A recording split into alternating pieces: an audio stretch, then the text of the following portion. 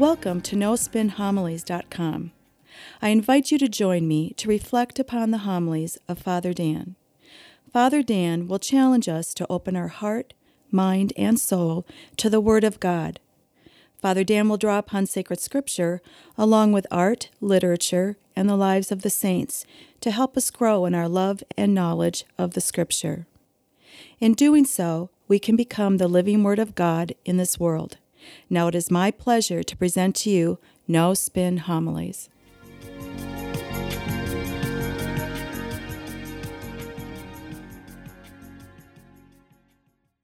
Today, our church around the world celebrates the great feast of the Holy Trinity. It was a celebration of God. Now, this is considered a preacher's nightmare. Many priests do not like to preach about the Holy Trinity because it's so difficult to explain. In fact, when I was growing up in my parish, the priest, every year when it came time to celebrate the Holy Trinity, he would always say, well, the Holy Trinity is a mystery. And then he would start to talk about something altogether different. Well, what we have to do is recognize that every weekend should be a celebration of the Holy Trinity. Every weekend when we gather for Mass, we celebrate God and His presence in our life. And so the Holy Trinity is something that we should be able to learn. It draws us in so that we can grow in greater love as well as knowledge of our God, Father, Son, and Holy Spirit. So I always take the opportunity, whenever I have, to talk about or preach about the Holy Trinity. Now, the Holy Trinity is one of the central tenets of our church. It's one of the central doctrines of our Catholic Church. We as Catholics believe in one God, but three persons of God. All three persons co-equal in power, grandeur, and majesty. And yet, when we think of the Holy Trinity, we think about it with trepidation. It is difficult for us to understand, comprehend, and grasp. But that's the essence of the Holy Trinity. It should be that way. God is something that we shouldn't completely understand. Why not? Because we are finite creatures. There's only so much that we can take in, understand, and grasp. While God is infinite, there's no beginning or there's no end to God. Therefore, there's no way we can possibly come to know who God is completely. And if someone ever does say, well, I know God completely, well, they're just kidding themselves. Now, is this a bad thing? No. In fact, I would argue this is a very good thing. See, the Holy Trinity is a mystery that draws us in, always revealing itself to us. I would liken it to Jesus and how he taught the parables. He always taught in parables, and parables were, amusing stories that the more and more you thought about them, the more they revealed a truth about them. So what was the temptation? To constantly be thinking about the story or the parable. And in doing so, it revealed the truth about our faith. Well, I think that's what the Holy Trinity does for us. That's why we must pray. We must engage the sacraments. We must read the writings of the saints. For example, St. Augustine, in the year 350, he gave us the very first writings or book about the Holy Trinity. It's entitled De Trinitate. And so we have all these things that help us to reflect upon the Holy Trinity.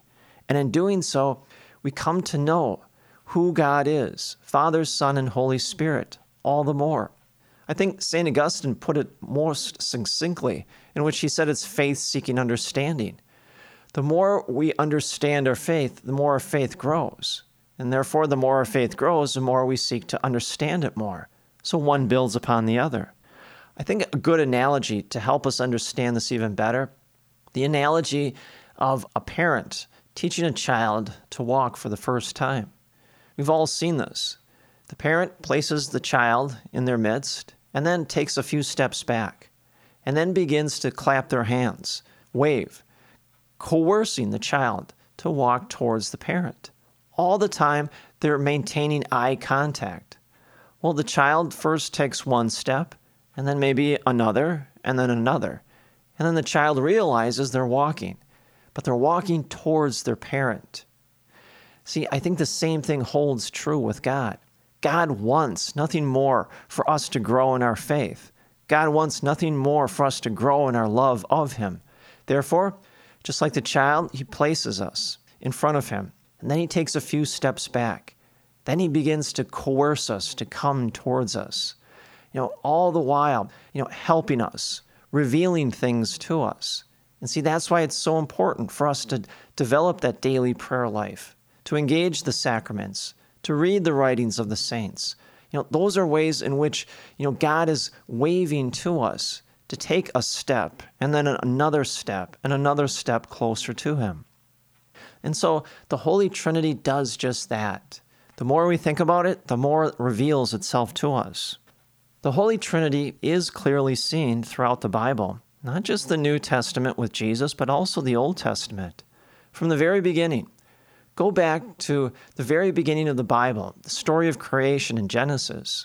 You see the Father creating, the Son standing right next to Him, the Holy Spirit brooding over the waters. Go to John's Gospel, chapter 1, verse 1. It says, "In the beginning was the Word, and the Word was with God, and the Word was God." Jesus always refers to Himself as the Word of God. So from the very beginning of creation, God creating this entire universe, you see the Holy Trinity on display. Stay in the book of Genesis. Fast forward to chapter 18, verses 1 through 15. You have that story in which these three men suddenly appear to Abraham and Sarah. And then Abraham and Sarah engage in this frenzied bout of hospitality. They quickly make a meal for these men. The men eat it, and then they are about to leave. One of them says to Abraham, "We will come back in a year, and your wife will be pregnant." Well, upon hearing that, Sarah bursts into this loud roar of laughter. Why? Because she's well into her 90s. But nonetheless, it occurs. That story is the prefiguration of our doctrine of the Holy Trinity. Now, with that in mind, turn to the gospel for this weekend. Now, this gospel passage is some gospel passage that we as Catholics should know by heart. John 3:16, "God so loved the world that He sent His only Son, so that those who would believe in Him might be saved." Now, what I want to do is I want to use this passage to look at the Holy Trinity from maybe a perspective that we never thought before, and help us to take a step closer to God in our love and faith of Him. What I want to do is I want to focus the Holy Trinity on the different roles each person of the Trinity plays. Now, each person of the Trinity is separate and distinct of each other, and yet they're all one God. Well, the roles that they play are all separate and distinct, but their mission is still the same. It's one mission, the salvation of the world. So take the first person of the Holy Trinity, God the Father. I would say His role is the one of sender, one who sends people into the world. Again, go back to the gospel passage. God so loved the world that He sent His only Son, so that those who would believe Him might be saved. So God the Father is the sender. After the Son completes His mission, He ascends back into heaven. Then the Father sends the Holy Spirit into the world. And that's what we celebrated last week at Pentecost. The Holy Spirit coming in and essentially establishing our church, bringing our church to life. Well, it doesn't stop or begin there. Prior to Jesus and the Holy Spirit, the Father was sending prophet after prophet after prophet in the New Testament. He sends those people to the Israelites in order for the Israelites to reconcile themselves back to the Father after breaking covenant after covenant after covenant. And so, the Father is considered the sender. We see that throughout Old Testament and New Testament. The second person of the Holy Trinity, Jesus, the Son of God. His role, one who is sent. Again, go back to that passage. God so loved the world that He sent His only Son, so that those who would believe Him might be saved. Jesus is the one who is sent into the world to save it. How does He accomplish this task? Through His passion, death, and resurrection. In doing so, now we have righteousness, a right relationship with the Father. Now we are reconciled back to the Father. But it doesn't stop there. Jesus is also sent to personally recruit the apostles who established the church. Jesus is the one who is sent to sinners to heal them. As he says to the Pharisees at the beginning of his ministry, I have not come for the righteous, but I have come for the sick and the sinners. So Jesus' role is the one who is sent. Finally, the third person of the Holy Trinity, the Holy Spirit.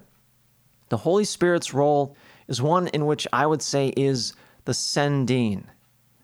Remember last week, the Pentecost, we learned that God's divine operative force in this world is the Holy Spirit. And the Holy Spirit, therefore, its role is one of sending. Now, if you look at our English language, sending is referred to as a gerund.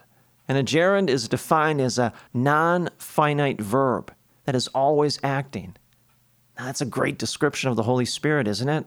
The Holy Spirit is non-finite. It's infinite. And it's always acting. Never takes a day off. Never takes a break. Never takes a holiday or the weekend off. No, it's that divine operative force that has been working in and through our church for almost 2,000 years. And it continues to work in and through us in our lives, every day of our life. And so, the Holy Trinity can be thought in terms of the roles that each person plays.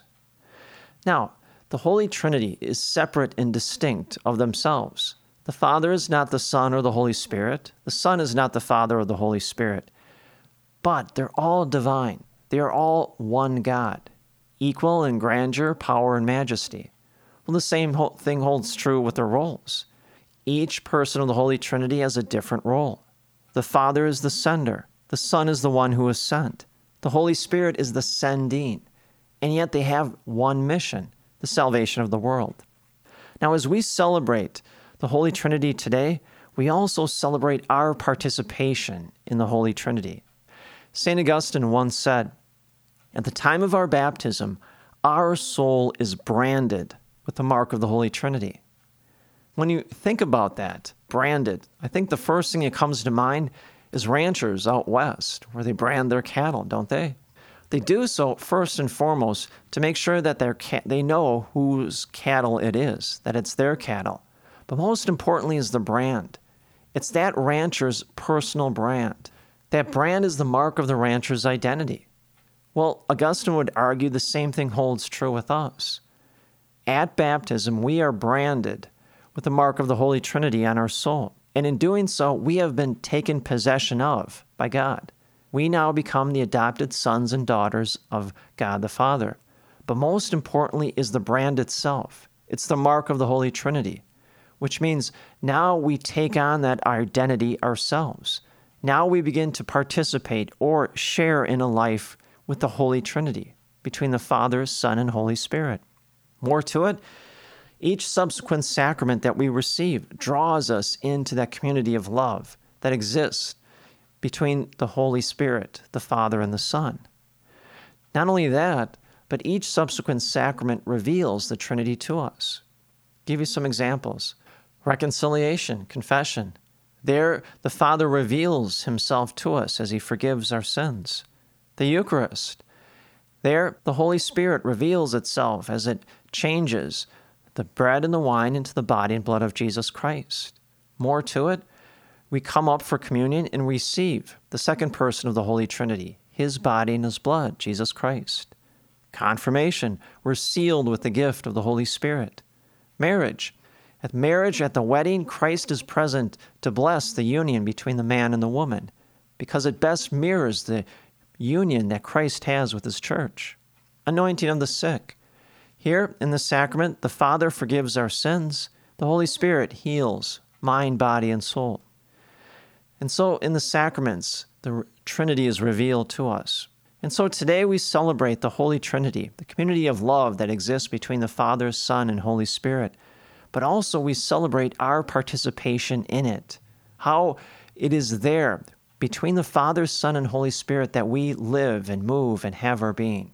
More to it, the more we pray, the more we engage the sacraments, the more we read the theological treatises of saints, the Holy Trinity reveals itself to us, and that's worth rejoicing about.